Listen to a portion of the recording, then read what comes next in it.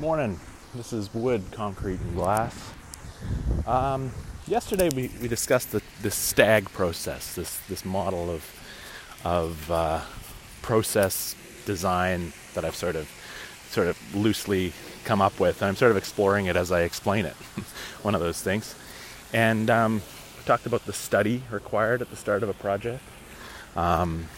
Study is important to really set the table for what you want to do, to investigate for yourself whether or not it's going to work out, and really build your expectations of the process. So if you know yourself whether or not you're going to be able to do it, then you don't waste your time going to people and paying them money, right? It's sort of incumbent on you as the homeowner to get yourself set up and not get taken advantage of, because some people out there, professionals, as I said, professionals in quotes yesterday, will know exactly what you can and can't do on your property, and yet they'll run you through the process of setting up design plans and that sort of thing, just to make themselves a couple bucks, right? So be very careful with how you set yourself up for either success or failure. It's up to you. And this stuff isn't rocket science, especially at the information gathering stage. Get your manila file folder out. Get collecting all that great information. So I mentioned yesterday, you want to go online, see what sort of resources your local municipality has from an online perspective. I would download, with a PDF these days, I would get a complete copy of the zoning bylaw, understand how the zoning bylaw is set up, what the definitions mean. This is just a matter of spending a couple hours reading the zoning bylaw. It's not a huge task. Zoning bylaws are comprehensive for the entire scope of a municipality or local government.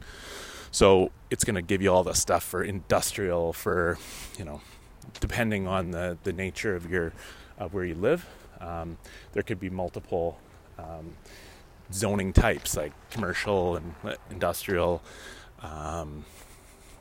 high-rise, all these sort of things, right? So all that stuff is really information that you don't need to redevelop on your property, so you can just skip that entirely. But you're going to go through the residential section. You're going to determine what your zoning is, because that just simplifies that zoning bylaw to maybe 20 pages that applies to whatever you're doing. Read those 20 pages to understand what is expected of you, and then go back through your file folder and see what images, what things that caught your mind, what things that caught your attention, I should say, and see how they fit with what is being described in that zoning bylaw.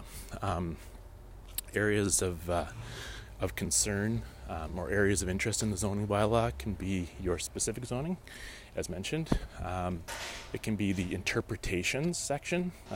Could be something like that.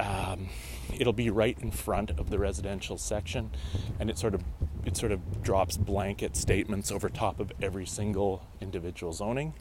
And there will be one called like general regulations. So those are specific statements that cover specific building situations that pertain to residential, industrial, commercial, all these things. So there's two sort of general areas like that. In my bylaw, it's general regulations and interpretations, but it could be sort of different, a different term used. If you do have questions, contact your local municipality and ask the front counter staff or whoever you can get a hold of what applies to your residential zoning other than just the zoning itself. So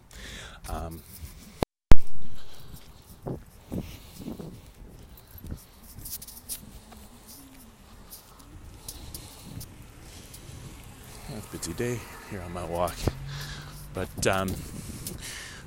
so what I would recommend there is figuring out a way to get a point of contact at this stage once you really start digging into the zoning requirements, because sometimes you need somebody to bounce the ideas off of. Also, like highlighted terms or italicized terms in your specific zoning will be found in the glossary. Understand what the municipality's definition of building height is, or what the required setback, understand what a setback means, how they define front setback, rear setback, like all that stuff is very clearly laid out in a zoning bylaw. And there could even be diagrams and all that sort of stuff, but it's a great place to start. A lot of people get really overwhelmed because they see this big binder getting dropped on the counter when you ask to see the zoning bylaw, but really only about 20 or 30 pages apply to a residential renovation or rebuild. So, I mean, that's a great place to start. This all still adds into that study section of the process. So just ensure that you are starting at zoning, because don't go to anybody and ask them about this aside from the people at the front counter. But this is a good place to sort of to get your feet wet in understanding how your lot interacts with the rest of the lots in the neighborhood, and you'll start to see patterns. Like once you understand what the zoning is, you'll start to see patterns in your neighborhood. You'll start to understand why things are placed in certain positions, and it actually brings quite a lot of joy, I could say, for me as a plans examiner. It's sort of maybe not the right word, but when you start understanding things, it's like if you watch a sport on TV.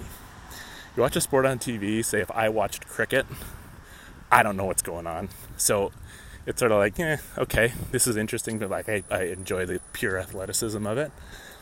But someone understanding brings interest, right? So once you start understanding, once you start understanding what's going on, and you can start looking for it, and you become interested in it. So once you understand your zoning, again, start collecting zoning related things in your manila folder, right?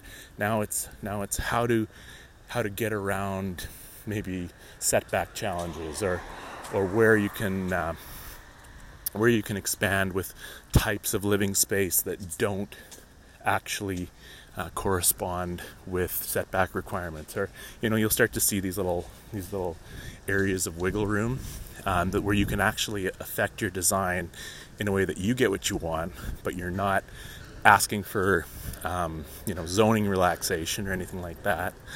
But it starts to build this understanding, which always creates a level of interest in what you're doing. So that's the study component. Not fully laid out, but sort of gives you a taste of it. Tomorrow I'll probably get into the teach component, and I'll give you a little preview. Once you have sort of started to lay out your site on a piece of paper, you've sketched down the rough zoning, the rough setbacks. Zoning meaning how big you're potentially allowed to build. Like depending on of course where you're living, you may have a floor space ratio, or you may have units per hectare, or you may have a zoning like a minimum floor space. That was in my municipality. That was back in the early 60s. They had a zoning that didn't specify for maximum square footages allowed. It specified for minimum square footages, which is like completely counterintuitive to what we have today. Today everybody's trying to max on their lot. Back then it was make sure you build something at least 1,000 square feet so that so that people have a place to live. It's just a bizarre sort of way, but things change over time, right? In this study section of this process, you got to keep in mind title. So if you've recently purchased the process or the project or the lot, you'll have received a title search in the purchase process, or the title. I think in the States they have a bit of a different process where there's a title agent.